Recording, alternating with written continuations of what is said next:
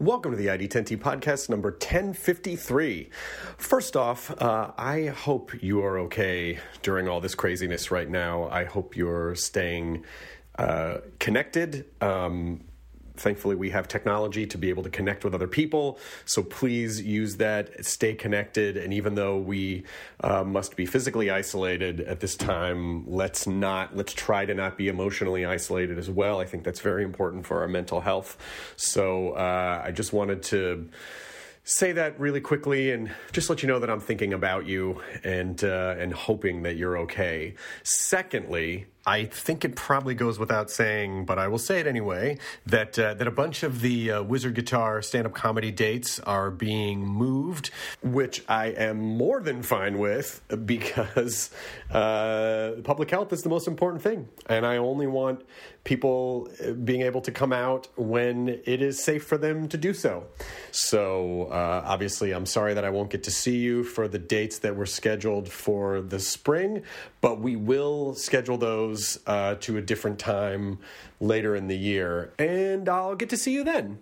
Also, I don't know if you heard about this. We didn't do Talking Dead last week because things were rapidly unfolding, and we as a group just thought, you know what, it's not worth the risk of, we were going to do it without an audience, and then it just seemed like, I don't know if this is a good idea. There's still, a few dozen people that come in and put the show together. So between our guests and our crew and our staff, it just felt like let's be as safe as possible and not get everyone together. A lot of other shows had started to go dark at that point, and so we just sort of added to that because we just felt like it was a responsible thing to do for everyone. But when we posted that we weren't going to do Talking Dead, a bunch of people said, well, why don't you just do like a webcast version of it? And we talked about it and realized we could do that. So we are doing that. Talking Dead will be back this next week. The date on that is Sunday, March 22nd. So the 22nd, it will be Yvette Nicole Brown, Scott Gimple, and a surprise cast member. And we're gonna webcast it. And so it'll sort of feel like it's like it'll have the packages and elements of the show with, like interviews from the cast that were pre-recorded and then cut back to us, all in our homes. And so I'm actually excited to try it that way, but we hope that, and I guess broadly too, between Talking Dead and these podcasts and The Wall, which is back on NBC, and very uplifting, I might add. That is now going to be on 8 p.m., 7 p.m. Central on Sunday nights as well. And we hope that the entertainment is a good distraction for you in the midst of all the craziness and all the sort of media overload. And so to take a step away and, basically have like a mental break, we hope we can provide some of that distraction for you. And also, just in the spirit of staying home, we may, or we will actually start to do some podcasts that will be recorded remotely via, some type of video conferencing software that we're working on right now. I've only ever done it one time. I did it with Warren Ellis, I believe, in 2013 because he was in England, and that one actually worked out pretty well. But in general, I always thought, oh no, it's always great to be sitting across from people so you can really connect like people and see each other. Now that's obviously not really an option, but we are still gonna, make as many podcasts as we can via web conferencing, and we're lining up some good guests. So I am hoping that we'll be able to put those out soon, and that you won't be able to even tell that we're not sitting across from each other. So business as usual. We'll just keep moving ahead, and we'll proceed like everything's totally normal. But in all sincerity, as I said before, I hope you're okay. I hope you're safe. I hope you're comfortable and taking care of yourself. And I hope you are staying home if it's at all possible. Okay, with that said, let's go to the corkboard This is from Christopher, who writes, 22 years ago, while I was a student, I envisioned a world of monsters. I proceeded to spend the following 21 years building worlds and creating monsters from others in the television, film, and tabletop gaming industry. I've designed makeup effects for Buffy the Vampire Slayer, Angel, and Firefly. I've created illustrations for Dungeons & Dragons, Magic the Gathering, and Star Wars. I never forgot about my world, and it has slowly grown and taken shape over the past 2 decades. 5 years ago, I finally began putting the pieces together, and now the Kickstarter for the first book in the Grand Bazaar of Ethra Vandalia series has launched. The books, there's the main book, a coloring book, and a 5th edition compatible D&D stats guide are all 100% complete and are in the printers waiting for the Kickstarter campaign to end. I just need everyone's help to get the books printed. You can find it on Kickstarter by searching the Grand Bazaar, Bazaar, of Ethra Vandalia. So well done, Christopher, and for anyone else out there who has a thing, events@id10t.com is how you would share that. This episode is Cary Elwes, who, by the way, you are going to love this man if you didn't already love him. He's literally been in some of the most iconic things in our culture, just besides Princess Bride or like Robin Hood Men in Tights or Hot Shots or like Glory or The Crush, which is such a fun rewatch. My wife and I watched that with a group of friends last year. And he's in so many great series right now. He's season 3 of The Marvelous Mrs. Maisel, which is on Amazon Prime. He was just in Stranger Things. And we had kind of gotten to know each other a little bit from a panel that I moderated. And he's a terrific guy. I was a huge fan of his before. I am now a bigger fan of his now. And he just could not be warmer and funny as fuck. So fucking funny. So this episode, I think will entertain and distract you from the world with the incredibly wonderful, charming, and hilarious Cary Elwes, which is 1053 of the ID10T podcast, which starts right now. Initiating ID10T protocol.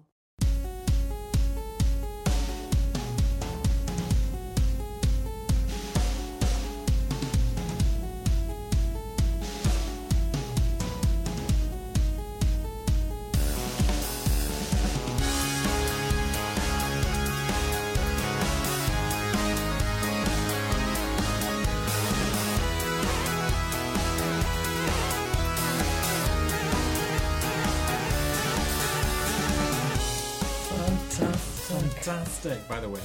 Yes. One of my favorite movies of all time. Oh, time. The best. It's on right now. Oh, it's on somewhere? It's playing on Stars this month. Oh, my God. It's so I'm re-recording. Return the map. Yeah, right. I tried to show it. What the bloody hell is going on up here? Right. Turn off that light and get to bed. Right? You can quote every line. That's awesome. That movie. It's just a thing on my nose and... So good. So good. Is it absolutely necessary to put... He says he's afraid it is. Genius, right? He punches everyone. He hands it. Yeah. Genius. Yeah. It's total genius. Oh, my God. Yes. Yeah, a lot of people talk about, obviously the Life of Brian, of course, because sadly Terry Jones just passed away, but Life of Brian or any of the other Python films that were in the... But although Time Bandits was a Gilliam movie, it wasn't but they were in it. They were in it, but everything Gilliam did was genius. I mean, you look at, like, Jabberwocky. Yeah. Okay, which was actually, I think, a Gilliam-Jones co-production, really. Mm-hmm.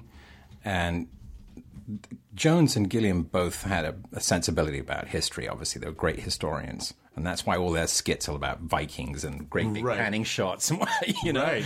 But Gilliam was the artist as well, and so he could do storyboards, and that's why, when he took over directing and became his own voice, he could always count on them coming back and playing with him. But Terry was really the director for the feature films, for Life of Brian, and although they all had a hand in it, they were all.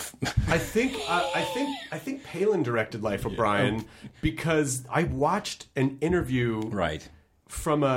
just like a chat show from like 1978 or 9 or they something. All did. And it was Cleese and Palin who were debating with like a bishop and like a Christian conservative broadcaster about how inappropriate it was. And they were like, well, we didn't make it about Jesus. And they're like, come on, of course you did. No, even though Jones gets the credit for it, they all kind of, I mean, that's how it worked with them. Did you work with them? Yeah, I made a point of working with them. I sought them out. I'm blessed enough, as you know, in this career, in the lovely career that we have. If you really focus on it hard enough and nudge the universe a little bit, things can happen. And so I got to work with Cleese on the Jungle Book, the first version, right? And with Lena Headey, and then I worked with Eric Idle on a kids movie called Ella Enchanted, which we shot in. Oh, right, yes. And so I got to work with both of them. So, I see Eric more because he lives out here. I just saw him the day before Terry passed, actually. It was very sad. And what's so fascinating about them as a group is that, when you talk to them, they're like, we only did Python for like a couple of years. I know. It's such a tiny sliver of their careers. But they're the Beatles of comedy. Of course they are. Yeah. And they know that. There'll never be another like it. That's it. Right time, right group, right everything. Everything. Yeah. Sensibility, everything. Everything about it. I love, every once in a while I'll rewatch John Cleese giving the eulogy at Graham Chapman's funeral. Right. It's hilarious when they spill his ashes. That was I think that was at the Aspen Comedy Festival. Right. John Cleese is giving the eulogy actually at Graham Chapman's funeral. And saying what a bastard he was. He says what a bastard he was, and he said, we of course were the first, and he's very dry, he's very somber. Yeah. We were the first group to get to say shit on British television, and Graham would never forgive me if I didn't take this opportunity at a British funeral to be the first person to say fuck. And the room just erupts. Like it's just those guys together. It was just like a moment in time. Yeah. It was just a moment in time. Yeah. By the way, I just noticed your Purple Rain shirt. Oh, thank you. Which is representing. Fantastic. Thank you. Have you watched Purple Rain recently? Oh, it's great. I haven't seen the movie in years. I got to see him live a year before he passed away at the Bell Center in Montreal. Yeah. Which is a stadium. It's where they normally play hockey. And the security came out and they made an announcement like absolutely no photographs. Right. They couldn't make everyone turn their phones in, obviously, otherwise it would take too long. But if you take a picture, you will be escorted from the premises. Right. It was that kind of thing. Right. And of course, it's Prince. So, it's like almost 2,000 people in this stadium, right? How are you going to stop 2,000 people from at least one person? They had security guys walking up and down the aisles, checking the entire time to see if you took a picture. And of course, I thought when I was checking to make sure that there was no one around, I took out my phone and thought, I've got to get one because he really was amazing. He actually had an all-girl band, right? His drummer and his guitarist, they were all girls and all women. And he even had a woman on stage whose sole job it was to carry a bounce around to make sure he was well lit. I mean, you can't. And I thought, I had to get a picture of that, right? I had to get a picture. I mean, that's so, you can't make that, and no one would believe me. So I took out my camera to take a picture of that, and I felt an enormous hand on my shoulder. I turned around, and this huge security guy is like, come on, time to go. I went, no, please do. He goes, no, you know the rule. It's time. Let's go. Come on. Right now. Come on. Vas-y.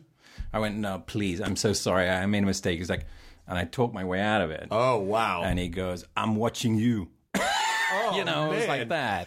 You sort of, listen, do you ever, I've had this conversation with other people before where they're like, there are times when you don't really want to be recognized because you're like eating or you're with your family or whatever. And there are times where you're like, boy, that could really bail me out about now. Sure. You sort of give the profile, huh? How about now? No, it didn't matter. I didn't get mad at that. For Prince, it didn't. Well, he sounded French and it sounded like he was just not interested. Not interested at all. At all. I never got to see Prince live. He was amazing. Of course he was. Amazing. And he danced in high heels. Yeah. That was part of the injuries that he sustained, is that because he wore these bell bottoms and he hid his heels, he was in like 5-inch heels, this guy. Yeah. Jumping up and down and doing splits. And you're like, holy crap, how does anyone do that without shoes? Right. right? Now imagine that in high heels. Well, he was not a tall fellow. Not a tall fellow. But what's interesting about that, like the humanity part of that is, even though he was Prince, and even though I believe he did understand that he was Prince. Yeah, yeah. He still had insecurities. He still had things that were just like, he still had stuff about his body that he probably hated. Sure. You know, He's a human being. It doesn't matter. Like we all, and that to me is like, that's comforting in the sense, I mean, it makes me sad for him, but it's comforting in the sense of like, everyone's got a thing. Even Prince. Yeah, even Prince had a thing. Had a few, unfortunately. Yeah. I'm glad you got to see him. Yeah, so it was a real gift. You were very sweet the other night because we were at this Vanity Fair thing. And I saw you when we were walking in, but I just feel bad. Like sometimes I feel like, then people they're not going to know. I'm going to walk up and go, hey, and you're like, who are you again? You know, so and you were kind enough to step in and go, hi. And I was like, oh my God, hi, thank you. But I didn't want to. Please. I didn't want to bother you. We were about to work together. So I know, but I just didn't, you know. I'm a fan anyway. I wasn't aware that you had any. Yes. Because we did this really fun panel over Halloween at the Television Academy, and which was really fun. It was actually. Fun. That was a good panel. It was funny. That was so funny with Jake Busey. Jake Busey and Ryan Hurst and David. Yeah. So funny. Yeah, Jake was really funny. Jake was really sweet. He's funny. Like a really sweet guy. Yeah. And you came up and you said hi, and I was talking to my wife afterwards. I go, it was really nice. It was Cary was like, he introduced himself. He was so gracious on the panel because you don't ever know, like when you don't know people. Right. You know, have you been doing a lot of panels lately because of? I mean, not so many panels, but a lot of press, obviously. But you're lucky. If your show is somewhat successful and people want to see it and they want to talk to you about it, that's a great thing. I know. You know, when you have a show where no one wants to see it, nobody wants to talk to you about it, it's really quite depressing. No, but there are people who are in the business, and I feel like they really... Understandably, there are parts to loathe about that dance, especially now in this sort of like clickbait headline, junket, whatever. It's just like, I feel like there's these like gotcha moments, Right. And so... Well, we knew that wouldn't happen with you anyway. No, that definitely wouldn't happen. And also, it's like a great group of people I was working with. I've been very lucky. I worked with some wonderful people. And I love to support the shows that I work on. Yeah. I think that's part of the deal that when you sign on, you have to support them. Yeah. Whether the product is something you admire or not. That's also that's part of the acting game in a way. Totally. Yeah. And you have to help sell the product. That's part of, you're an ambassador for that product. Right. Whether you think you are or not, you are. Right. And even if you think you're not, you're still an ambassador for that project. But I also feel like that, when you see people who've continued to work consistently throughout the years, like you have, I always kind of know internally, like, they also must be like a really cool person because you wouldn't continue to be employed that many years. If you were difficult to work with, people would just be like, But you've worked on some of the the most iconic things in our culture, and not just Princess Bride, but Men in Tights and Twist, like all these really fun, different types of things. So when you started out, what did you think your career was going to be? Did you think, I'm going to do theater? I'm going to do It's funny, we started out talking about Monty Python because they were very influential. Comedy was a great influence on me and growing up as a kid. We only had 2 channels in England. Right. 2. Right. Okay? BBC 1 and BBC 2. You had to get up and change the channel. And then because we were 3 kids growing up, and I was the youngest, I was the guy who had to hold the aerial. And so I could, and sometimes I'd be behind the TV, so I couldn't see what was going on. That's how ancient I am, Chris. You had to get the aerial in the way you had to catch the signal. Yeah, and that often meant missing the show. Yep. Anyway, so when we did figure out how to jerry rig it with tape and duct tape and stuff like that, and move it around that way, TV became my friend. And that's where I saw it as being a magic lantern as a kid. I'm like, I've got to get inside that box. It's so much fun in there. Life is so dreary and drab and depressing and London and grey and damp and rain and this. And these guys would come on. The first show I saw was actually Terry Jones, Palin, and Cleese in a show called Do Not Adjust Your Set, which you can look up on YouTube now. They have episodes there. It was black and white. It was very Dada, very, very obscure and very abstract, but very silly. And it was the first time even 3 of the Pythons were on the same show together. Okay. And you could see immediately there was a chemistry there. And this was before Python. Before Python. Yeah. So that's when I started doing my homework. And the other big comedians at the time were Peter Sellers and Spike Milligan. And who's the third guy? Who's in the Goonies? That guy. Right. Anyway, so these were the competing comedians on TV at the time. And if you really were into comedy, these were the guys you had to watch. And when Python arrived in the 70s, it was like must-see TV. And you didn't have recorders back then. And you didn't have VCRs or anything.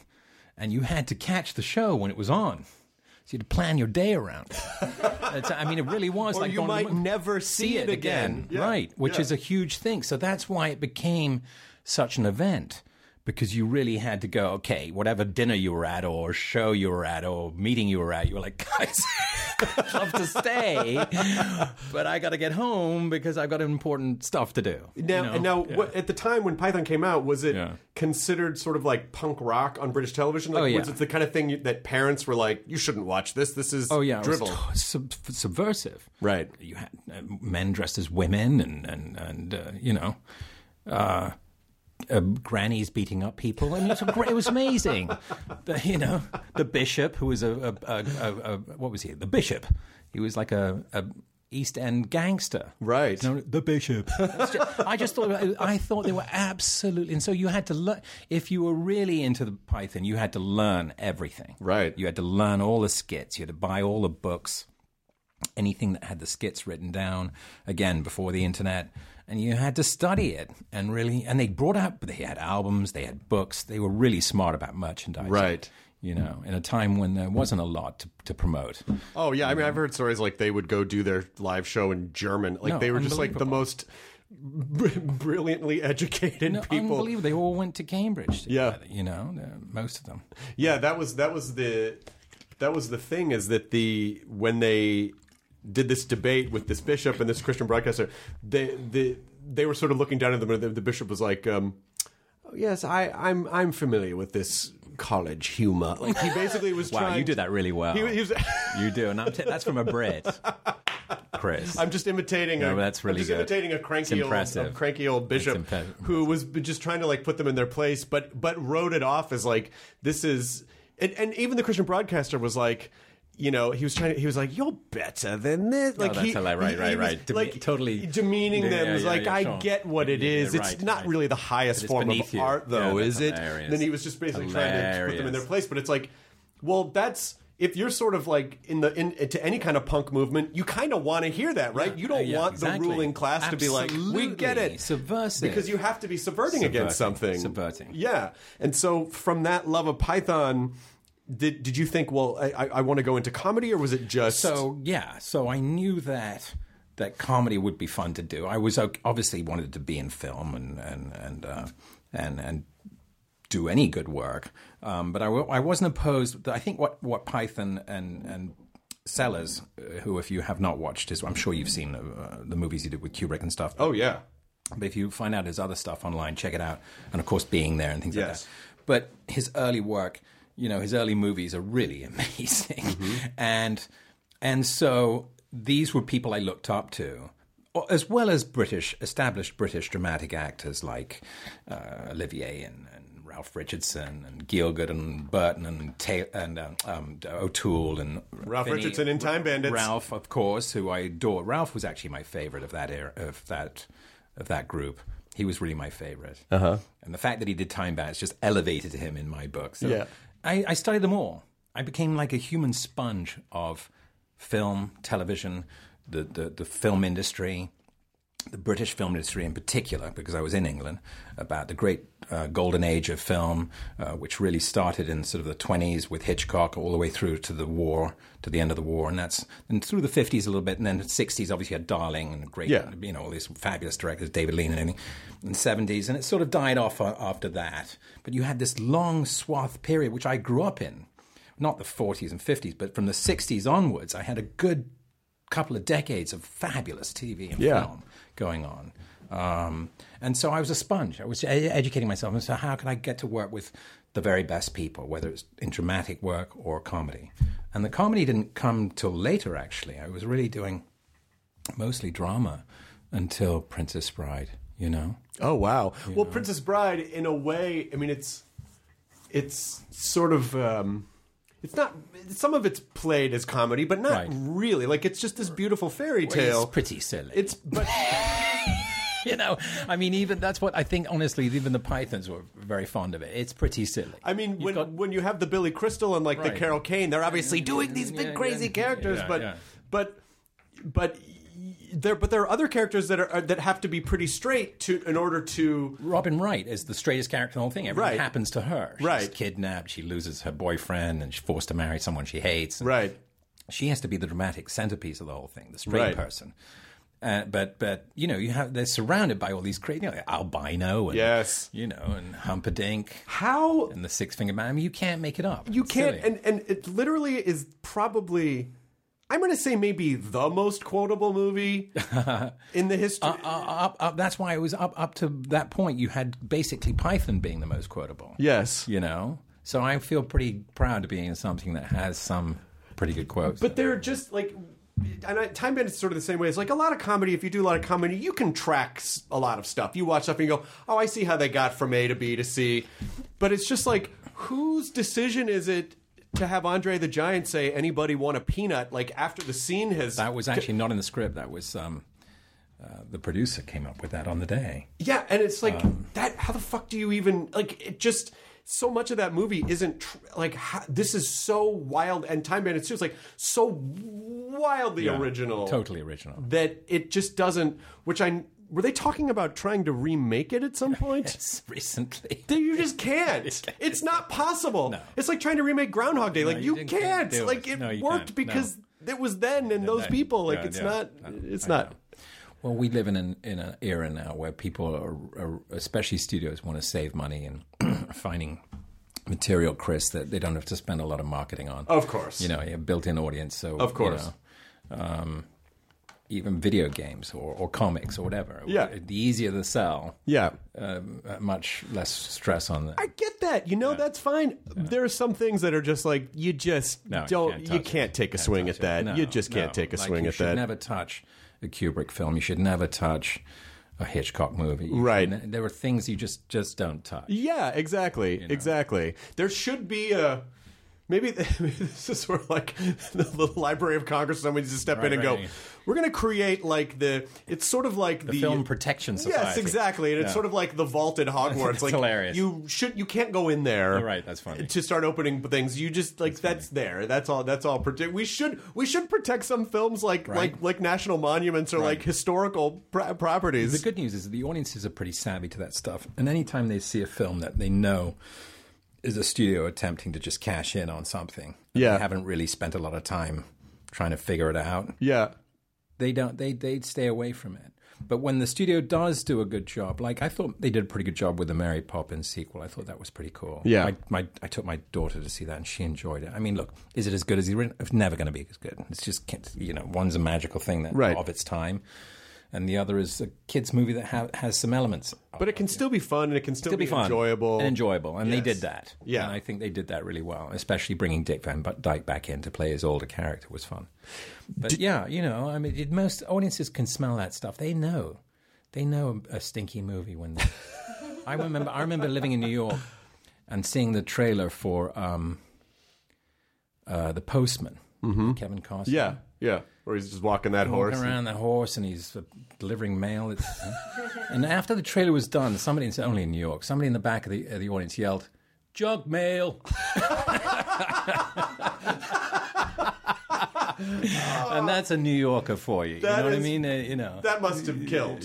That must have killed. Killed the movie. Yeah, Costner was really... There was that period of time where he was really obsessed with like a post-apocalyptic... Why? Yeah, I don't know. It's like... Well, okay, so what if everything was covered in water? All right, that's fine. Yeah. What if he was trying to deliver a piece? Okay, fine. No, it's absurd. You know. Because he was really such an incredible... movie star at that point with Untouchables and Field of Dreams. I mean, Dances with Wolves could do no. By the way, a great piece of direction. Yes, for a first-time director. Yes, stunning. So it begs to wonder why he would think that Waterworld was a good idea. But I shouldn't judge. Yeah. I've got some real classics out there. So. Well, it's hard. It's. Liddy and I watch a lot of low-budget horror, and so we're very forgiving. That's funny. Because we understand how hard it is to. It's for anyone to illustrate the process. What they do is picture an object in your mind and then try to draw it. Right. It's unless you're a world-class artist, it's very difficult sometimes. A lot of things can happen, especially in a movie where there just has to be this symphony. Everyone has to kind of just sync up somehow. Yeah, there's just a magic. The studio has to be out of the way just enough that it's a total magic. It's alchemy, and when you get it, it's like catching lightning in a bottle, as you know. Did Princess Bride feel that way when you were making it? Did it seem like we're making something fun and different? Yeah, because Rob was so tuned into it. I mean, he literally would sometimes give me line readings, because he knew it in his head. He could hear and see the whole movie in his head. Yeah. And when you have a director who has that kind of a vision, you're on pretty good. And that's their vision sucks. But if their vision happens to be something that people can tune into and has a broad appeal, you usually are in good shape. Right. But it's tough to know because someone might have the vision, but still getting it shot properly, getting it edited properly. The execution of it is still really difficult. You have to have the vision and the execution. Yeah, and surround yourself with incredible people. Absolutely. He found the costume designer for Lawrence of Arabia. I mean, I had the same person who decked out O'Toole and Omar Sharif, and all those guys put suede and suede pants onto my legs. That's unbelievable. But the character was basically kind of a Douglas Fairbanks type, though. That's what we looked at. We looked at Zorro, and we looked at the Black Pirate, and we looked at all the kinds of drawings from early editions of the book, and really came together with this look for him that was very Zorro-like, very Douglas Fairbanks. Yeah. And I can't remember because I guess, was it 87? Did that come out in 87? 87, shot in 86. 87, yeah. So I was 16. I remember when it came out. Was it a big hit at the box office, or was it the kind of... Bombed. How many stories of but then when it came out on home video, it became the biggest thing ever. That's what saved us, was the invention of the VCR. Yeah. And thank God for that guy, because we'd still be in oblivion to this day.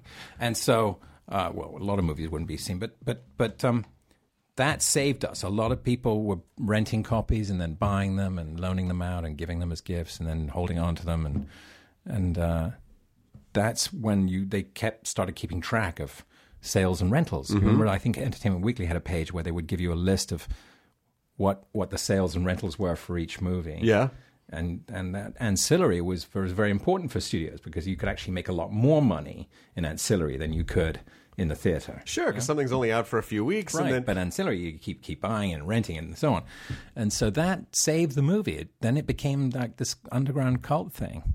Well, and it also is you just never know. You never know, because a movie like that, maybe it was a slower burn because people just really had to absorb all that was going on. It's a lot going on. And then it just sort of wove itself into the fabric of the culture. But I think that especially was when studios started going maybe the box office isn't it's good. Right. But maybe it isn't everything. No, right. Totally. Maybe it's, and now you see that on Netflix where that it did okay, but then on Netflix, 50 million. Well, however they tabulate. Whatever they don't. We don't know because they don't release their data.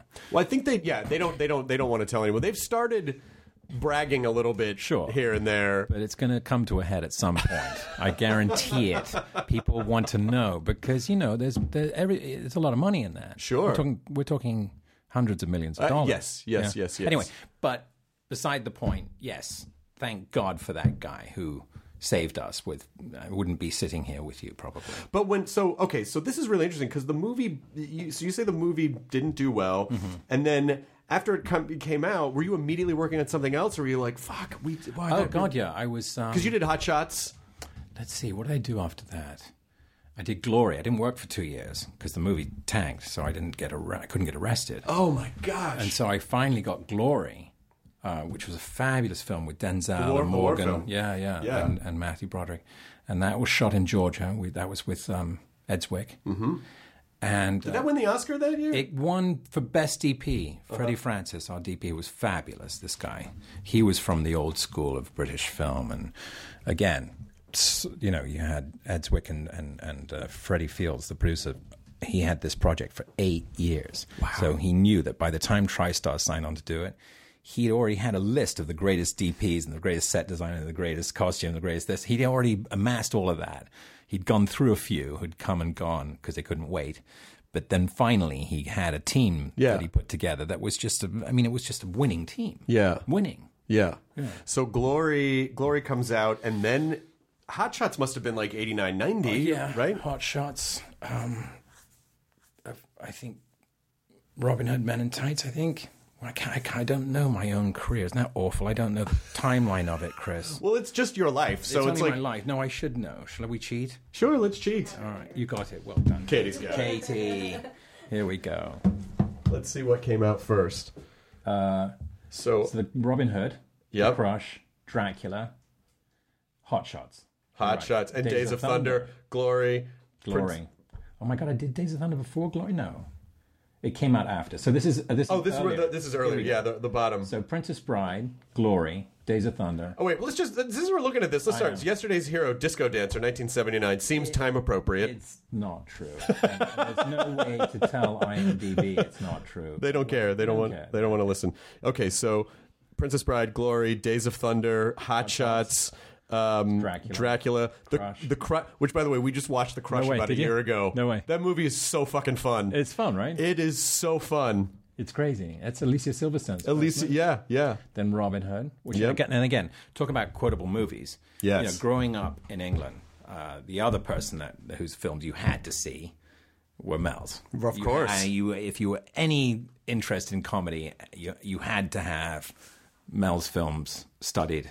And learned. Did you audition for him, or did he just offer you? He came to the premiere of Princess Bride. He came to the first screening on the Fox lot, and he brought Gene Wilder with him. Oh my God! I know, just a heart attack for me, because right? I mean, can you imagine finding Carl Reiner and Mel Brooks and Gene Wilder? Of course. I don't know what I said. Something. I think I dribbled.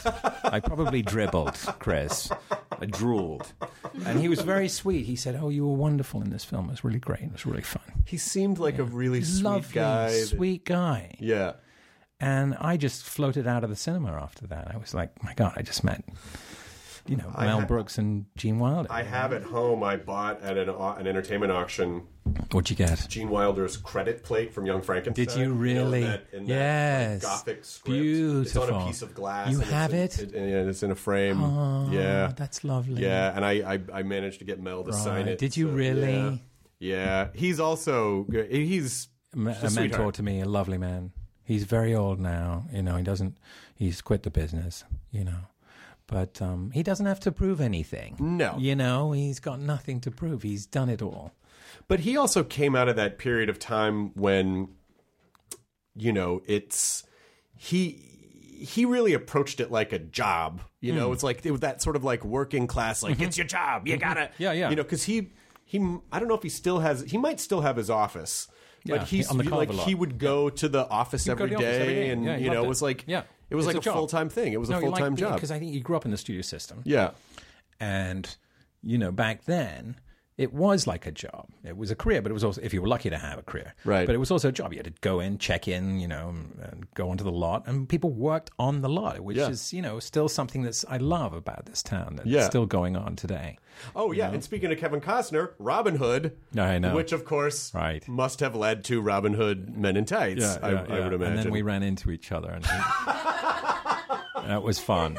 He pointed at me and went, "Very funny." It was very funny, very funny.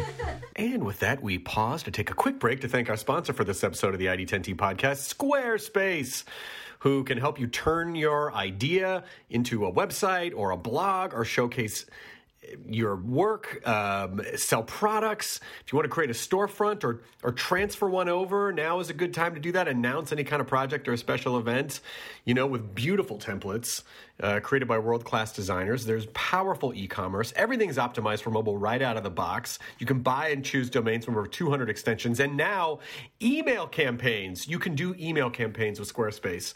All right, you're going to get consistent content straight from website to email, powerful editing tools to make it grow, and then layouts for any kind of message, mobile editing so you can send it anytime, anywhere. So Squarespace just keeps getting better and better and better. So go to squarespace.com/ID10T, get a free trial, and when you're ready to launch, use the offer code ID10T to save 10% off your first purchase of a website or domain. Squarespace, now's the time. Build a digital thing, and Squarespace is going to help you do it. And now, let us glide gently back into this episode of the ID10T podcast. But it's was working with Mel. Does he sort of just let you go, or is he very specific about what it is that he needs? It's funny you say that because he's a bit of both. Thank you, Katie. He's a bit of both. He has very specific. Rob and Carl, I think they all grew up in the same kind of, because Rob obviously grew up watching his father and Uncle Mel work. Yeah. And so they have that work ethic of it is very specific. And comedy is it's a timing and it's delivery and it's everything, right? Body, the whole thing. And so, for me, it was an education because I come from British humor, American humor, believe it or not, even though Monty Python, basically crossed that barrier. For the most part, British humor doesn't really translate well in America. It's very different. Sure. But luckily enough, because I grew up watching Mel and all things American culture as a kid, fascinated by it, I was in tune with their sensibilities. And so I'd watched All in the Family. I'd seen almost every episode of All in the Family. I'd seen all of Mel's movies. Which is funny because it's based on a British show. Totally. Yeah. And so I luckily I did my research. I really did have such a love for their work and comedy as a whole. So when I got to work with my heroes, it was like manna from heaven for me, Chris, Yeah. And if you could have told little Cary at age 6 watching TV and dreaming of being inside that box that he was actually going to get to work with all these people, I would have laughed in your face. And are you able to appreciate it at the time that it's happening, or is it like stressful? Oh no, not at all. It was all fun? No, it was all fun. Good. I totally was living in the moment. I was pinching myself. I mean, I always go to work early anyway. And I'm not one of the last persons to leave. And so those shows, I was there really early. I couldn't wait. Mel's like, "What are you doing here so early?" I'm like, I came to watch you come to work, Mel. You're not even working today. What are you doing here? I said, "I'm just going to watch you do your stuff." That is a spot-on Mel Brooks. That is a really good Mel Brooks. Yeah. And what's funny is, like, even at that time, he must have been 70, because he's probably 95 by now. Yeah, in answer to your question, he would do one that was very specific to what he needed, and then he'd let you do your own thing. Oh, fantastic. And so, and sometimes the scene would be a mixture of those two things. Yeah. And he would just say things like, "Okay, let's everyone do something silly. Something silly. So this will be the silly one. Silly." Did you ever pick his brain about any of the... Oh, yeah, all the time. He told us that, how difficult it was to get some of it. It was difficult to get Young Frankenstein made. Nobody wanted to do it. They didn't want to give him the budget. They didn't want to do it in black and white. Mm-hmm. That was absolutely a no-no. That was like almost the movie was folded on that. Right. Alone. So, man had to fight for these things. How do you know, though? Like, that's what's... I guess that just separates, like, visionary people from regular people. He went and rented all the original equipment from the Frankenstein movie that was still in storage. Mm-hmm. So all of that's authentic, where Marty Feldman's going around banging stuff. That's all the original equipment, Oh, that's fantastic. Amazing. So that's why he wanted it in black and white. He really wanted to give it the authenticity of being a serious Frankenstein movie. Right. And have, all this craziness going. Kenneth Mars. Oh my God, amazing. Right? Amazing. Yes, I can see that you are. It's just like so good. Right? Yeah, he could get really big, and then he could just get really small at the same time. The cast: Madeline Kahn, Marty, Terry Garr, Terry. Put the candle back. You can quote it. You can quote, right? You can quote. How many movies can you quote every line to? I mean, Princess Bride has a few, but Mel, it's every line almost. It's a lot of them, right? Yeah, it is a lot of them. Think about the pressure of that. Yeah, but I guess so. But also because of his background and like working in television and the Sid Caesar, right, it's like he had a sketch background where. In that writer's room. They had to economize. They had to fight. Yes. You know that? They all did. Neil Simon, all of them. They were Carl, all of them back in the back room. Woody, fighting to get their stuff on the show. To get their stuff on, yeah, because every, the episode, it's live. Right. So, like, the sketches, real estate is very limited. Very limited. So every joke has to land. Every joke has to count. Everyone has to count. So I'm sure that trained them. Yeah, you're right. Must have contributed to that. But it's even the performances of, like, Gene Wilder is so, he's mostly serious in the film, but then just has those like, I want you to be very careful. Yeah, right. Don't put the candle going into like a weird cartoony. Totally. How do you class dismissed. Because he's sunk the scalpel into. It's great. Everything is so great. Did any of that ever make you want to direct? One day, I'd like to, when the phone calls stop ringing, I'd like to give it a shot, for acting.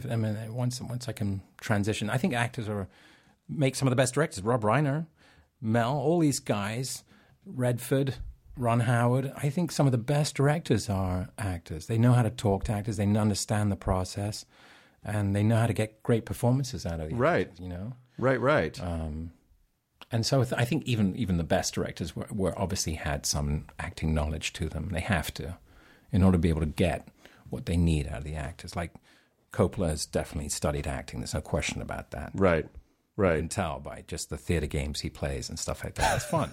It's fun. It's joyful.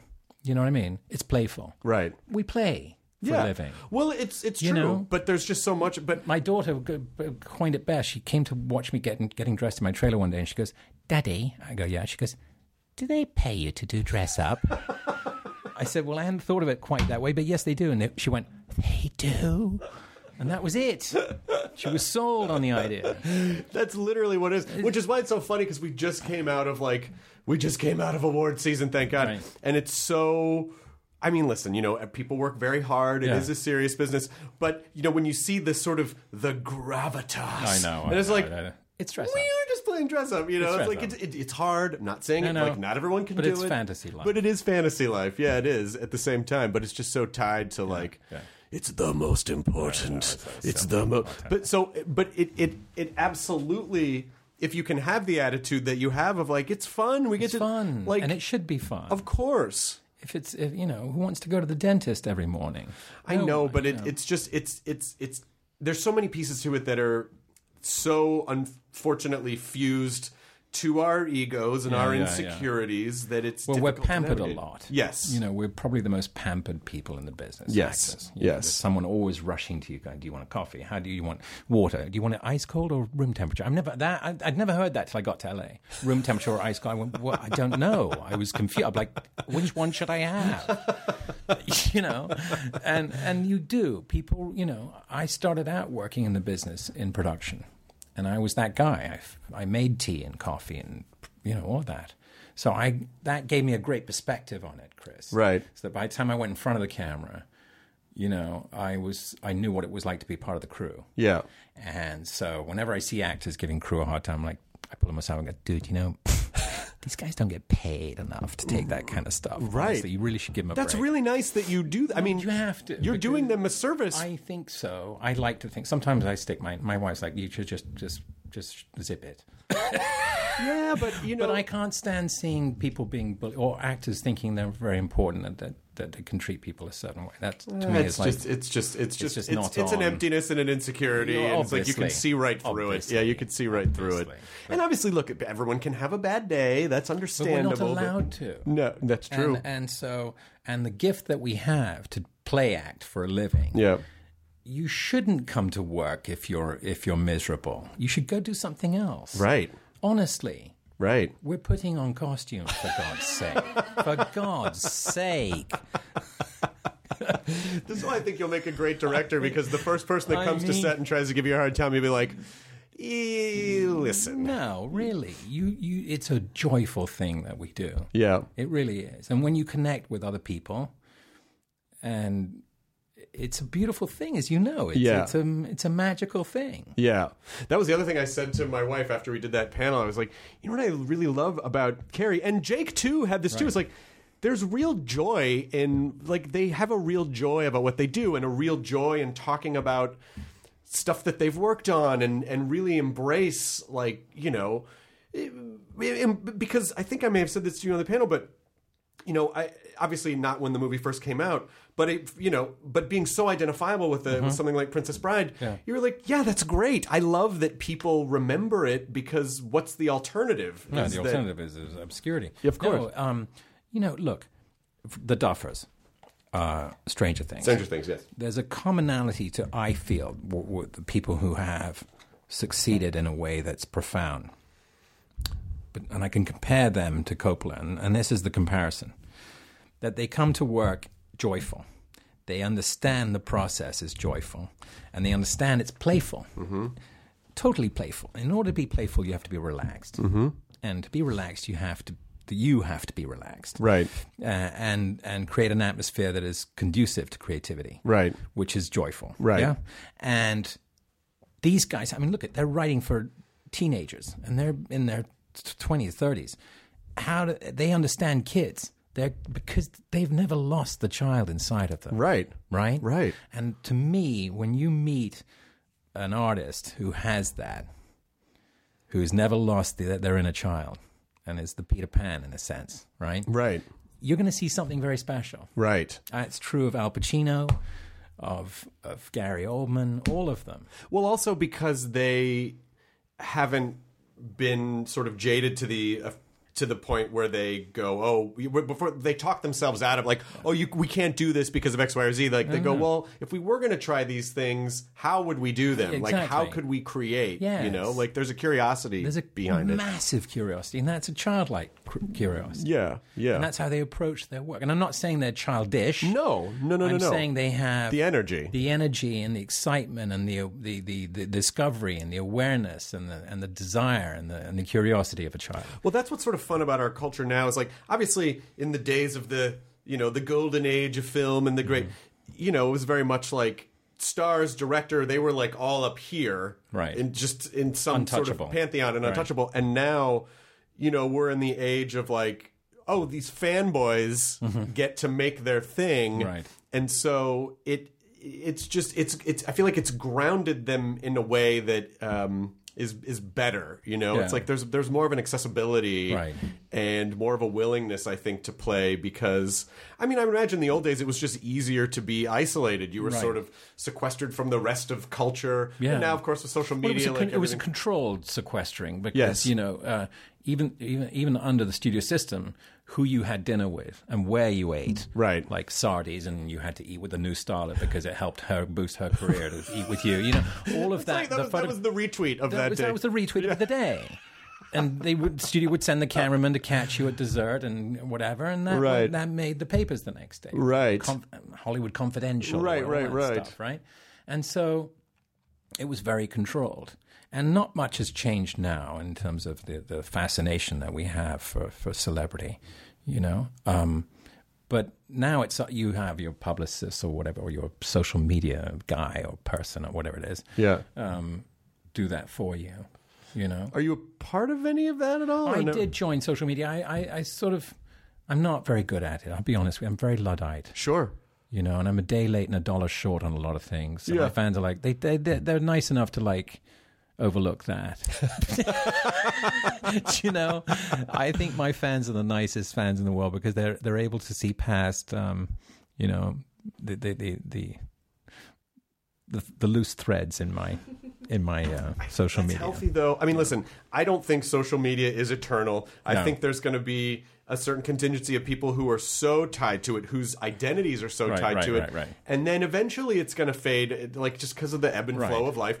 And then a lot of people are going to be fucked because they just, it's like, well, what do I do? I don't, who am I without that? Yeah. And so, believe me, I think you're better. I think it's this idea of like, oh, you know, sometimes it's fun. I definitely think that's a better long-term plan. Certainly a better. No, I try to keep it to promote the work I'm doing, obviously. Yeah. And sometimes I'll get political, but my wife is she's the final arbiter. She's much more social savvy than I am. Yeah. Social media savvy. So I run it by her. Yeah, and also if you want to keep it fun, you know, it's just like there are some parts of it that are just not fun. You know, it's like, well, it's not fun. Why do I need to do that? You know, I just want to live my life and go to work. Yeah. So you worked on Miss Maisel, but are you done shooting it? Done shooting that. Done shooting. We're done. That was that season. I just did one season of these shows, which was great. I mean, I got to be in two of the some of the most popular shows on television, between Stranger and Maisel. So, and again, Amy, Sherman Palladino, and Dan, very, very much childlike curiosity, fabulous, totally creating an atmosphere that is so joyful to work with. I mean, we're laughing like I haven't laughed that hard on a set in a long time. So funny, but so silly. You must, but I feel like because of who you are and how you see the world and the way you sort of navigate life, I feel like, you know, you probably feel like, oh, I'm so lucky to work with these people, but I would argue that you probably, without realizing it, attract these situations because of who you are. Thank you, Chris. And that's I like to think so because they probably recognize that about you too. Like, oh my God, Cary's so. I mean, you know, I love our process. It's fun. Yes, like I said, it is fun. Yes, and I don't take it for granted at all. Are you good with downtime? Like, do you? Michael Caine, who I just worked with. Oh, you did? One of my heroes. Oh my God. Yeah, we just finished shooting a movie together called Bestseller, and he's amazing. And I asked him about a quote that he once had that I still use. Okay. And I asked him if it's true, and he said yes. And this is his quote. Okay. They pay me to sit around. The rest I do for free.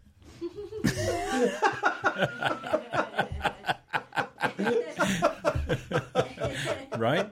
Isn't that great? That's brilliant. That's fantastic. Right? By the way, just do with this what you will. Maybe a fun thing for you to do on social media. Just some montages of impressions. Okay. Because you got a good Mel and you got a real good Michael Caine. I'm saying it could be a fun way for you to play with social media a little bit. Yeah. I've heard Michael Caine is like he's likes to talk. Like he will talk about everything. stuff. I couldn't believe it. I asked him at first, are you okay with me like nerding out on you? He's like, yeah, by all means, go for it. And I couldn't believe it. So I think I got tiresome at one point because you have to remember, besides, I told you growing up studying film and studying comedy and TV and drama and everything, Michael fit right in there he was up there in the pantheon of Finney and O'Toole and Burton, and you had to see every movie that Michael did. It was like, if you missed a Michael movie, you were really not cool. Right? And so his body of work is like, I mean, it's bonkers, right?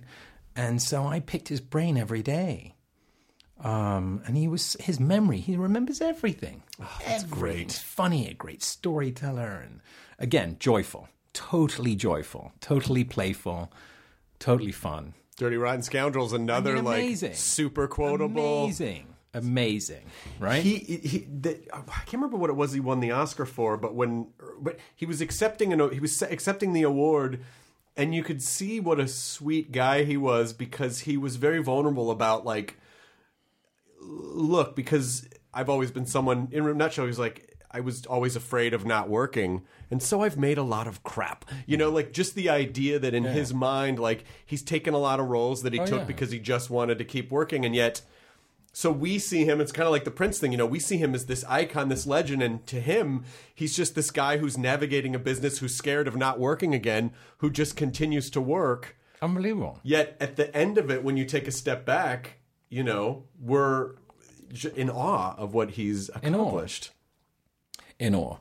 But he's amazing. I mean, like, even, in films that he probably thinks are not films he is very proud of are still classics today. Right. And I remember watching Swarm and The Hand. And I'll watch it. Because it's Michael. Well, that's the thing, too, is that... Get inside, the killer bees are coming. I mean, that should be on a T-shirt. Right? I wonder if does he read that in a script and does he go, oh fuck, what am I gonna? All right, I guess I just gotta say it. Go for it. He's just gonna say it. Committed. That's really funny because there's an acting lesson in that too. Well, he gave acting lessons. You should look at it. You and Lydia would love this. It was a VHS, and I'm sure it's now on DVD, of Michael Caine teaching people how to act. And how to not blink in a close-up.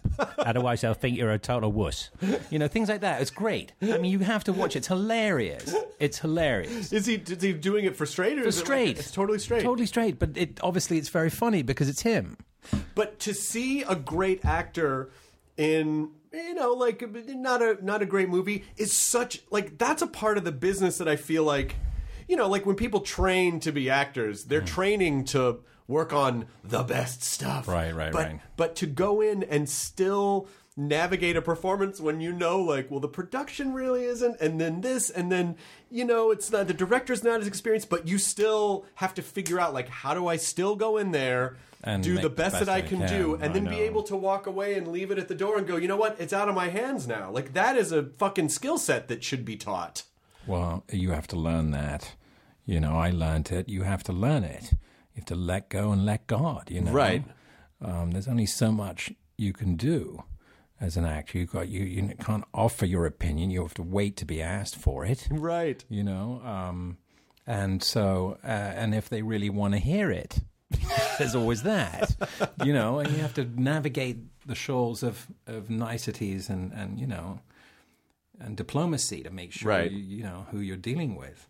Anyway, it's for me, like I said, it's been an incredible ride. If I die tomorrow, I'm a happy guy. Don't do that. No, but I mean, I'm just saying, if I look on my career, I've really done everything that I've ever wanted to do. I mean, you really, think about it. I really have. You've done some pretty fucking cool stuff. Pretty cool stuff. I mean, some like insanely cool stuff, and even it's like all these things that we're talking about. You know, especially Princess Bride, or talking about some of these Michael Caine movies. Some things just need time to percolate. Yeah. And so you can't, I feel like that's the dangerous thing with judging stuff immediately too. It's just sort of like we'll see. We'll see. Yeah. Like whatever, this didn't do well in this way, but oh my God, it's like the biggest thing ever in this other way. And it just took a few years. But you honestly just don't know. Who'd have thought that Gone with the Wind bombed when it came out? Right. I mean, not Gone with the Wind, Wizard of Oz, sorry. Wizard of Oz. Bombed.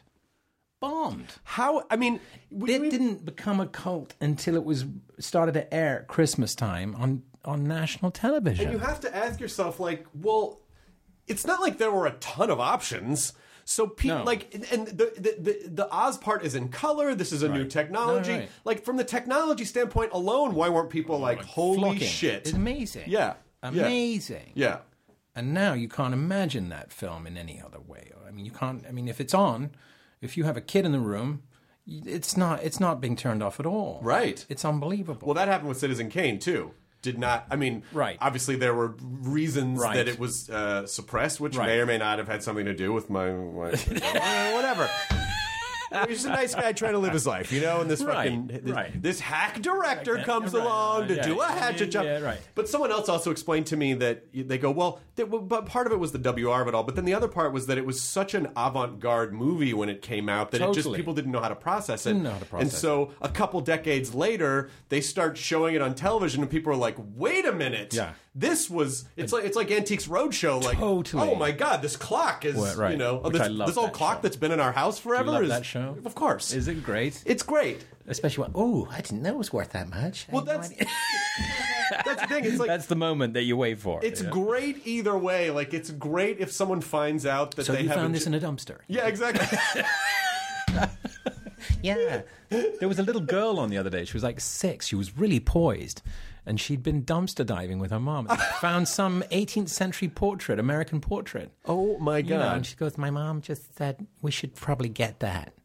And it was great. And did the antique dealer say, like, little girl, do you need help? Is your mom throwing you into dumpsters? Exactly. Get in there. Right. You get the fuck in there. You find me a Rodin or a Rembrandt, and then keep digging. No, I think it was the mom who went in. And the mom went in. The kid was watching for making sure she was safe. Where are they dumpster diving? Exactly. I mean, I think you have to like go to an estate sale or a house that's being torn down. Yeah. And watch what's being thrown. I mean, you obviously have. I don't know. I've never done it, but I'm sure there's a process. But then the other side too is like, this teapot has been in my family for 200 years, and they look at it and they go, oh, yeah, this is only like 20 years old. Oh, what the fuck? It's like that's the other part that's kind of fun, too, where it's like you either watch people like win the lottery or you just watch a dream shatter at the same time. But again, it's just like you like some things just aren't of their time yet, and if something comes out, maybe the culture just needs a little bit of time to catch up to it, and we just don't know. Caine had, you're right, it was not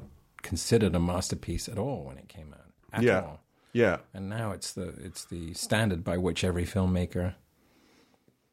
Francis screened it for us when we were making Dracula. Really? Yeah. And he has obviously his own screening room and stuff. Sure. Yeah. And there were a lot of films he wanted us to watch, but he particularly wanted us to make sure that we saw that. That's kind of fun. Really cool. I don't hear that for casts. I mean, I guess if you're Francis Ford Coppola and you have you and Cary Elwes, all these people, you probably as Coppola go like, come to the screening room. We're going to watch this, and everyone goes, okay. Well, we were living with him up in Napa. Oh my gosh. We did all the rehearsals up there. How was that? Oh, it's great. So much fun. He's got the boat from Apocalypse. He's got the Navy PPR boat. Oh, come on. Sitting in a field. Did you? We were all hanging out there. It was great. Oh, Tom Waits, fun. It was so much fun. We got up to no good. We were all staying up very late. It was fun. That makes me happy to hear that. Yeah. I mean, the fact that you appreciate it so much, I think, is nice for people to hear, because you like knowing that the people that you enjoy appreciate stuff the way that you do, or the way that you would if you were in that situation. Yeah. Like I said, I was a sponge growing up for studying film. So when I met my mentors, they knew right away that he's done some reading. I couldn't help it. I really had done the research and studied these people. Yeah. So that by the time I wanted to work with them, they understood why. Right. Yeah. Right. It wasn't just some guy off the street going, "Oh, I think you're pretty talented, and I wouldn't mind doing something with you, Mr. Coppola." It was like an informed. That was a Terry Jones character. It was a bit of a Terry Jones. It was a bit of a Terry Jones character, right there. It was much more an educated approach. That's I thought was important for me, so that I had let them know how much I appreciate them. Yeah. Yeah. Did you ever think like I want to do like a lot of crazy character work or any kind of? Because this is going to be a weird question, but you're such a handsome fellow that I wonder at certain points where you're like, oh, but if Gilliam called, I'd absolutely put on a skull's head like David Warner in Time Bandits. David Warner, David. Have you ever worked with David Warner? Yes, got to work with David. You must have seen Time After Time. Oh, it's genius. David Warner is such an incredible... Oh, he's a wonderful actor, too. Wonderful. Wonderful. Titanic, he's wonderful. The Omen. Yeah, oh my God. I mean, he's brilliant. He's brilliant in everything. Everything. There's like... there's such a certainty in his performances totally that he natural. Just is like... Totally natural. He's just like... I also loved Tron. Maybe I was of a certain age when Tron came out. But he's fucking great in Tron. I freaking love Tron. Tron is genius. I'm so glad to hear you say that. I'm so glad to hear you say that. Way ahead of its time. What did you work with him on? Oh, we did like I don't know, a horror anthology, TV anthology series. I can't remember what it was like. Not Twilight Zone, and Outer Limits. Something Outer Limits something type of like thing. That, yeah, kind of thing. Is he still alive? God, I think so. Yeah, he's very old, but he's been around. I mean, dude, that guy's been working at it since he was a teenager. Right. I mean, he's like a serious pro. Yeah. And you have to remember, too, when these guys were starting out and working, it's not like now there's film and television and there's streaming services and there's Netflix They're all and theatre Hulu. trained, these They're guys. all, of course. You know, there's a commonality between Caine and Burton and Finney and O'Toole. All those guys came through the theatre. They were all trained on the stage, and they honed their craft in a way that is profound, that's very rare. The theatre actors, their work transcend onto film, because it's obviously a completely different medium. Sure. Or, you know, the way you act on the stage is completely different than having a close-up. Right. Right. And Where you don't blink. Right. Well, you don't blink, otherwise you're a wuss. Isn't that great? Anyway, but these guys were so good and so talented that by the time that Michael Caine fought and tooth and nail to be cast in Zulu, and I think he's, 1920 or something like that, and he had to persuade the producer to let him play the part because they just wouldn't hire him. And the studio didn't. They were like, absolutely no way. There's no way. I picked his brain about that. And he said, I got the role of the tough, Cary. I got the role of the tough, right? And I had to be a snob in that part. And I tell you what, I had to fight to get it. and he did. He fought to get himself noticed in the industry when he was earning nothing. Right. You know, they don't pay in the theater. No. Well, I also think there's that, you know, especially that's what's so interesting too about, you know, British culture versus American culture in entertainment, because there is, I imagine there's definitely more British of like tall poppy thing where it's like you can't be. Yeah, that's it. You've reached the pinnacle of your career. And if anyone suspects that you think you're better than it, then they will just like, you're done. You're fucking done. Done. Yeah. Whereas here, that's sort of Yeah, we sort of tend to celebrate that. Celebrate it. Yeah. Well, that's the thing about America is that there's less snobbery than there is in England. Oh, that's interesting. Because in England, people look at your shoes and they're already like judging you. Sure. You know, or how your accent is. Right. Very judgmental on accents, which is why I love studying them. Right. You know, you ever seen Michael Palin's Ripping Yarns? Yes, of course. How great is that? Yes. Palin's from Yorkshire. Okay. Right? He's a Yorkshireman. That's why one of those episodes is all about, football, the Yorkshire football team. You know, he's very much that. To me, his sound is so musical and lyrical to me that I studied it carefully. You know. Have you gotten to use it in anything? No, but I just wanted it. I love hearing it. It's like a melody to me. Right. So they're melodies to me, these accents. They're actually beautiful. Right. They're to be celebrated because they represent a different part of the culture. Right. You know? And instead of people like going, that must mean... That's why Cleese would always play the snooty upper-class characters looking down on people. Like, right. It's a 5-minute argument or a 2-minute argument. That kind of thing. He was always playing that guy who was looking down on you. And he also actually was a physically very tall man looking down on people. Guy. Yeah. And so they were making fun of that. And that helped break that barrier. It helped a lot. A lot of people who thought, okay, this is silly. Why are we putting so much emphasis and focus on, you're beneath me because you're from another part of town. Well, one of my best friends married a British guy and just like moved to England. Right. And she she was very much an Anglophile, loved British culture. But being over there, like, first of all, she's like, it's fucking gray all the time. Like, dark gray all the time. Yes. Not light gray. Like, we performed together a lot. Gray is a very important color in England. Yeah. We were in Philadelphia, and it was, like, cloudy. And she goes, this is the most light up. And I go, it's gray. She goes, no, this isn't gray. Yeah. That's light gray. This is light gray. Which is like on the spectrum of on a rainbow is important in England. But it blows because there's gray, light gray, and dark gray. And dark gray. And that's it. It's been dark gray for 3 months, she said. But she's like, it's so fucking trippy. And this is kind of how she talks. She's like, my friend April. She's like, it's so fucking trippy. There's a fucking queen. There's a queen. Yeah. There's like a family. There's a family. And she goes, and when she says stuff, it like means stuff. It's like, this isn't the fuck, like it blows her away. And so, but maybe sort of that stratified class system is still this holdover from, just like centuries of colonialism and empire. Yeah, no, it is. But like I said, that's why I gravitated towards watching comedy in England growing up, because these people always, they made fun of it all. Right. Nothing was off limits. Right. Especially the complete stupidity of class distinction. Right. know? And so now Banality, I should say. well, yes, banality and also the bureaucracy. The Pythons were yeah. also great at of the bureaucracy of anything. Right. Just sort of everything has some sort of a structure that is designed to get in your way. Totally. And that's that sort of that idea. I don't know if they invented that, but I don't recall ever seeing that. Wasn't they trying to get a cooker? And there was a long line of all these people who were trying to get their cooker, and they had the wrong paperwork.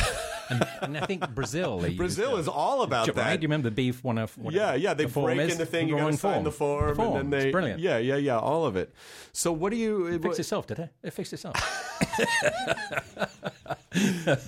So good.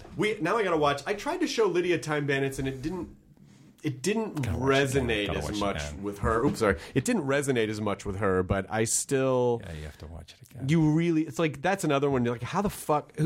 The universe... Again, bureaucracy. The universe is a corporation, basically. And even Ralph Richardson looks like a CEO. Like, he looks like the president of a company as the supreme being. And it's just like, they're just kind of going through and correcting all the mistakes. It's a typo. Yeah. The whole movie is about a typo. It's like Big Lebowski. The whole movie is about a rug. Yeah. Brazil is all about a typo. Brazil's about a typo. It's supposed to be Tuttle instead of Buttle. Yeah. It's brilliant. Yeah, because something gets into the typing machine or something. A fly. A dead fly. Yeah. Causes chaos. Yeah, and Time Bandits is all about the mistakes, where the fabric of the universe. They're just holes. Yeah, just holes. And they're supposed to repair them, but they decide to basically just go, I don't know the fuck. How do you... And they were even saying that, even with like Life of Brian, if it hadn't been for George Harrison... Yeah, writing that check. They mortgaging his house. Yeah, they never would have gotten to make it, but George Harrison just happened to have a weird sense of humor, and he was like, mortgaged his house. A Beatle mortgaged his house for Monty Python. Eric Idle says it's the most expensive movie ticket ever paid for. He must have made... I mean... He did very well. Okay, good. No, that film has gone into the pantheon of, talk about ancillary. My God. But I don't know if did those movies do well in the theater when they came out? Oh God, yeah. Okay, I saw Life of Brian in Westwood. Oh, you did? Packed, and there was a long line for the next screening. Oh, wow. Already waiting for us to come out when we were walking in. So you've been in LA for quite a while. Oh, yeah. Okay. I mean, I would visit here a lot as a kid, Yeah. Massive line. And you could barely hear the dialogue. Oh, that's great. That's great. Well, I hope that you at some point get to direct something. Thank you. Because I do think you have a certain fluency. I think it would be a joyful experience for you. As stressful as I imagine directing is. Joyful. Totally joyful. This is mildly stressful, but joyful. Because you have to have the last answer for everything. The stress is fun, though. I mean, you have a lot of responsibility, obviously. But if you surround yourself with the best people. Right. I've noticed that with the shows that I've worked on, where they've been something memorable. All you have to do is... I think Truffaut said it. You put 99% of the people around you who know more about what they're doing than you do. Yeah. And you're in pretty good shape starting out. Right. He described it as a train leaving a station. Regardless of whether you're on the platform on time, you need to latch onto that thing. It's going to go. Leaving. It's going to go. With or without you. Yeah. And he said, will it go off the rails? Probably. Right. Probably. It's how you manage that crash. Right. Rather than just sit there and watch it happen. Right. And he said, there's, every film has its trials. There's always something. Yeah. Always. Oh, I totally, God, I don't want to keep you here forever. I don't know why this just popped in my head, but Saw is one of, the fuck... That's another movie that just completely redefined a genre of film that you...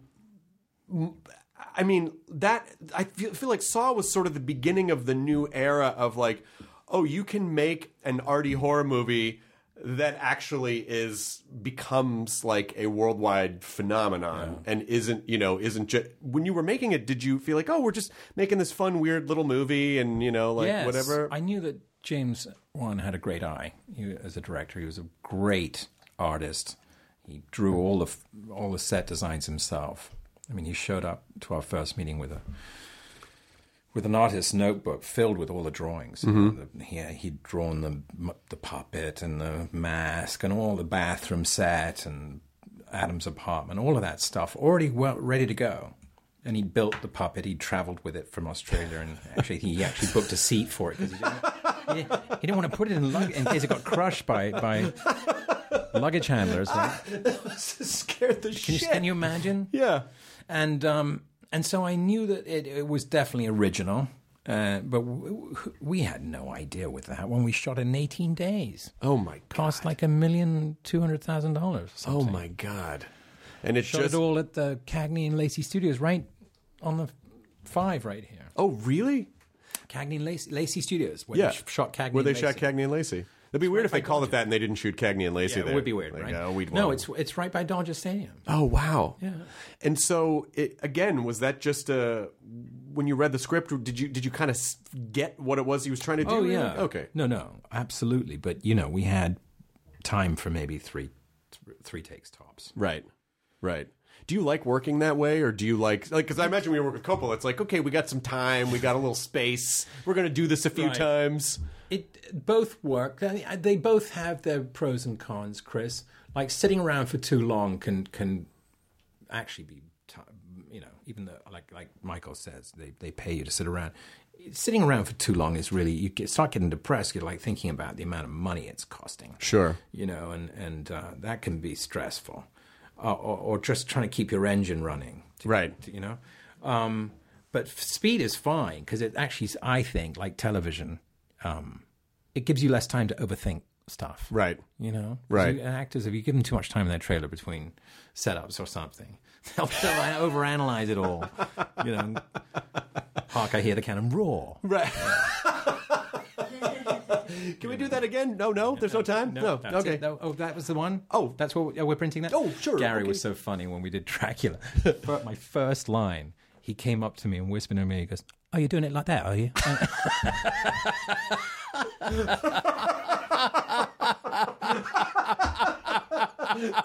Did you know him before that? No. And we became instant friends. I mean, he cracked me up. Yeah. He just hit me on the floor. Yeah, I remember he was on the podcast maybe like 4 or 5 years ago. Great. And I realized when we started talking, like, I don't think I knew what your regular voice was. Yeah. Because he just... No, he's a freak of nature. He's so incredible. He becomes the part. Yeah. And lives it and sleeps it and eats it and, it must be very tiring on his system. But he's so into it. Yeah. And he's a natural. Some of us have to work really hard at it. And you look at him and you go, okay... It may, by the way, I'm sure he does do a lot of work to make it look easy, but it does seem like switching on a light bulb for him. It's unbelievable. Right. Unbelievable. Yeah, I don't know. Acting is one of those weird things where it's like, how do you know if you're doing it right? Like, how do you know? That's why they have a director. Yeah, of course, I know, but still, like, how do you? Mel would come up and joke with it. He'd go, "All right, in this next take, suck less. Okay, action."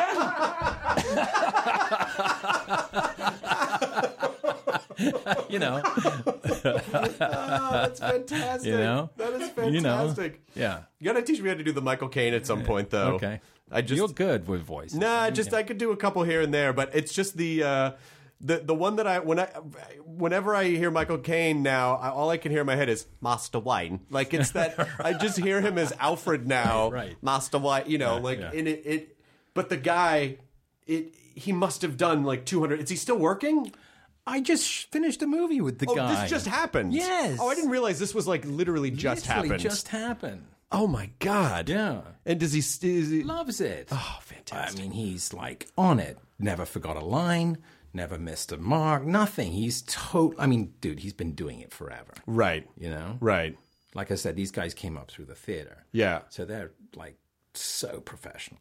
Do you envision yourself as someone when you're, 85, you're like, I'm still going to get out there? And I don't know. That's a good question, Chris. I don't know. You just don't know. You won't know till you get there. Yeah. If I start forgetting dialogue, that would be the time to quit. That would not be good. Right. Yeah.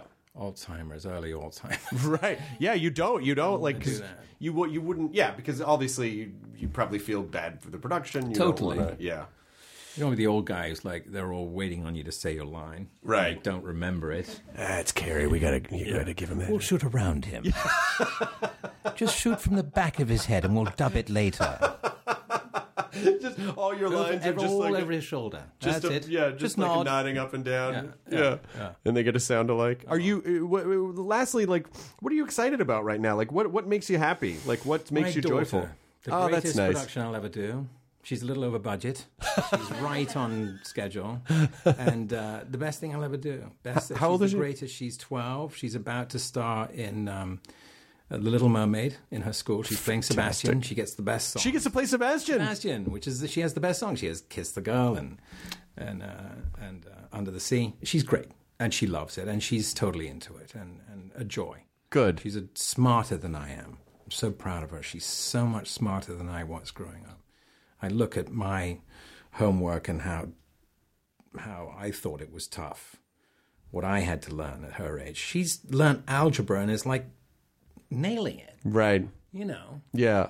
And I'm thinking, how the heck? She would come and ask me for help. I'm like, I'm the wrong guy to ask. I'm telling you, you know. That's really nice. I'm glad to hear that. She's amazing. I'm glad to hear that. Yeah. I really can't thank you enough for thank coming you. all the way out here. I know you live way across town. It was nice for you to pop by. Are you kidding? Come and see this horrible place that you work in. My God, this loathsome, filthy, rundown dump. If you're listening to this podcast and wondering where we're doing it from one of the great Hollywood mansions. Absolutely stunning. What you've done with this place. Oh, Chris. thanks. It's absolutely amazing. Thank you. Yeah, we like to renovate. We like to renovate. You know what? There's stuff. Hollywood, as you know, there's so little left over. Yeah. Now, you know, I mean, when they toured on Pick Fair, that was like how they could let that happen is amazing to me. But the fine line between what real estate developers feel is important to preserve and what they feel is worth turning into a parking lot is, to me, a travesty in terms of preservation in this country. And luckily in England, they're very careful about that. Right. We have a lot more history, thank God. But if you know, when John Cleese dies, they're going to put a blue plaque on his apartment saying John Cleese lived here. Right, And you're not allowed to. Yeah, you're not don't allowed to touch this. it. Yeah, don't touch this. Leave it the way it was. Yeah. And to me, there's so much great architecture in America, especially out here, given all the, as we talked about, the whimsical designs that people came up with. Yeah. To me, if you're 50 to 100 years old, you have a right to stay up. And not just stay up, be preserved and protected. Yeah. And I love that you're doing that. Oh, with this. thank It's you. absolutely beautiful. Yeah, we're trying. We're trying. It's like there is I don't know.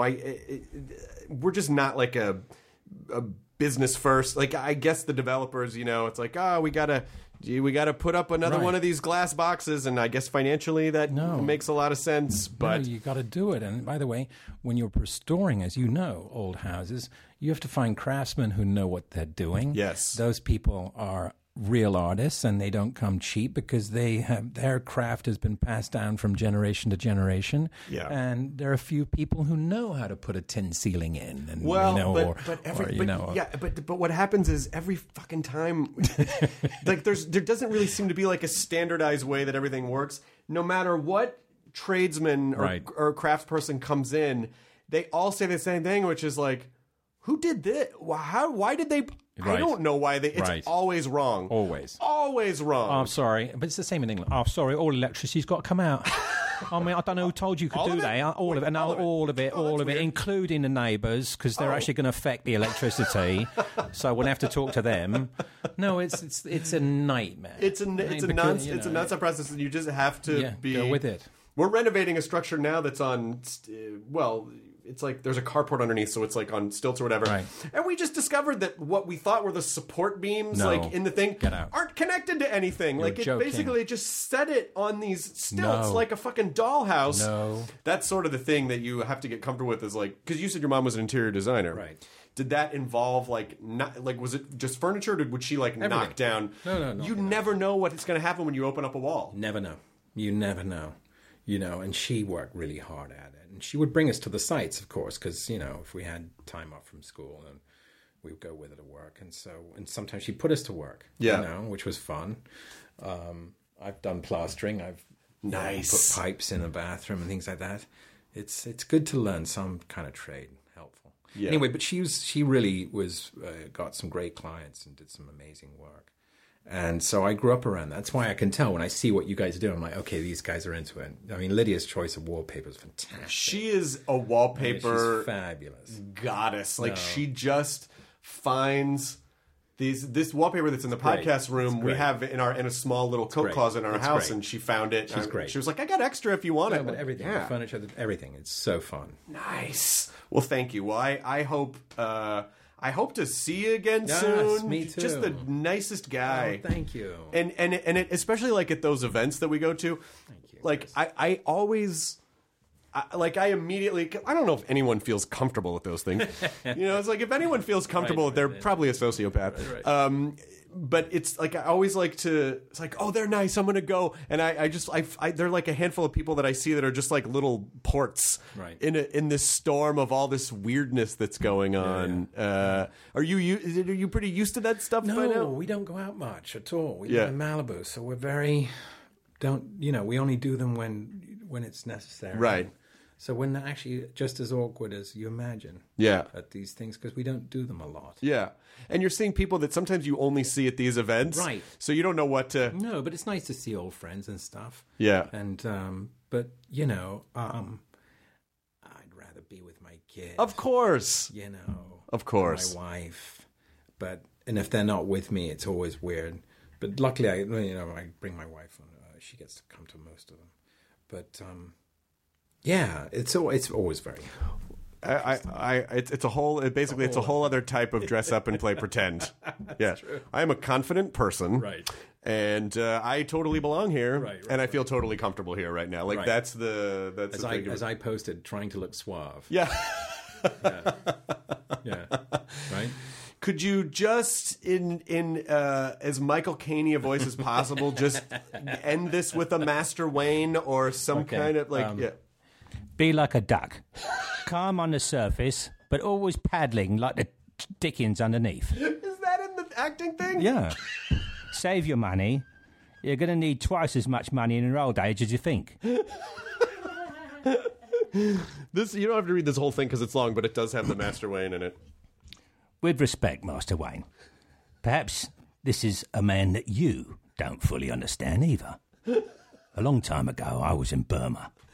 My friends and I were working for the local government, and we were trying to buy the loyalty of tribal leaders by bribing them with precious stones. But the caravans were being raided in a forest north of Rangoon by a bandit. So we went looking for the stones.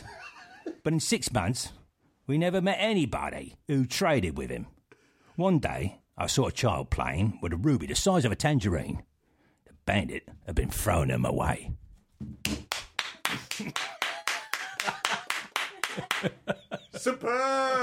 Superb. And also, you'd also get extra points for excellent cold reading as Michael Caine as Alfred.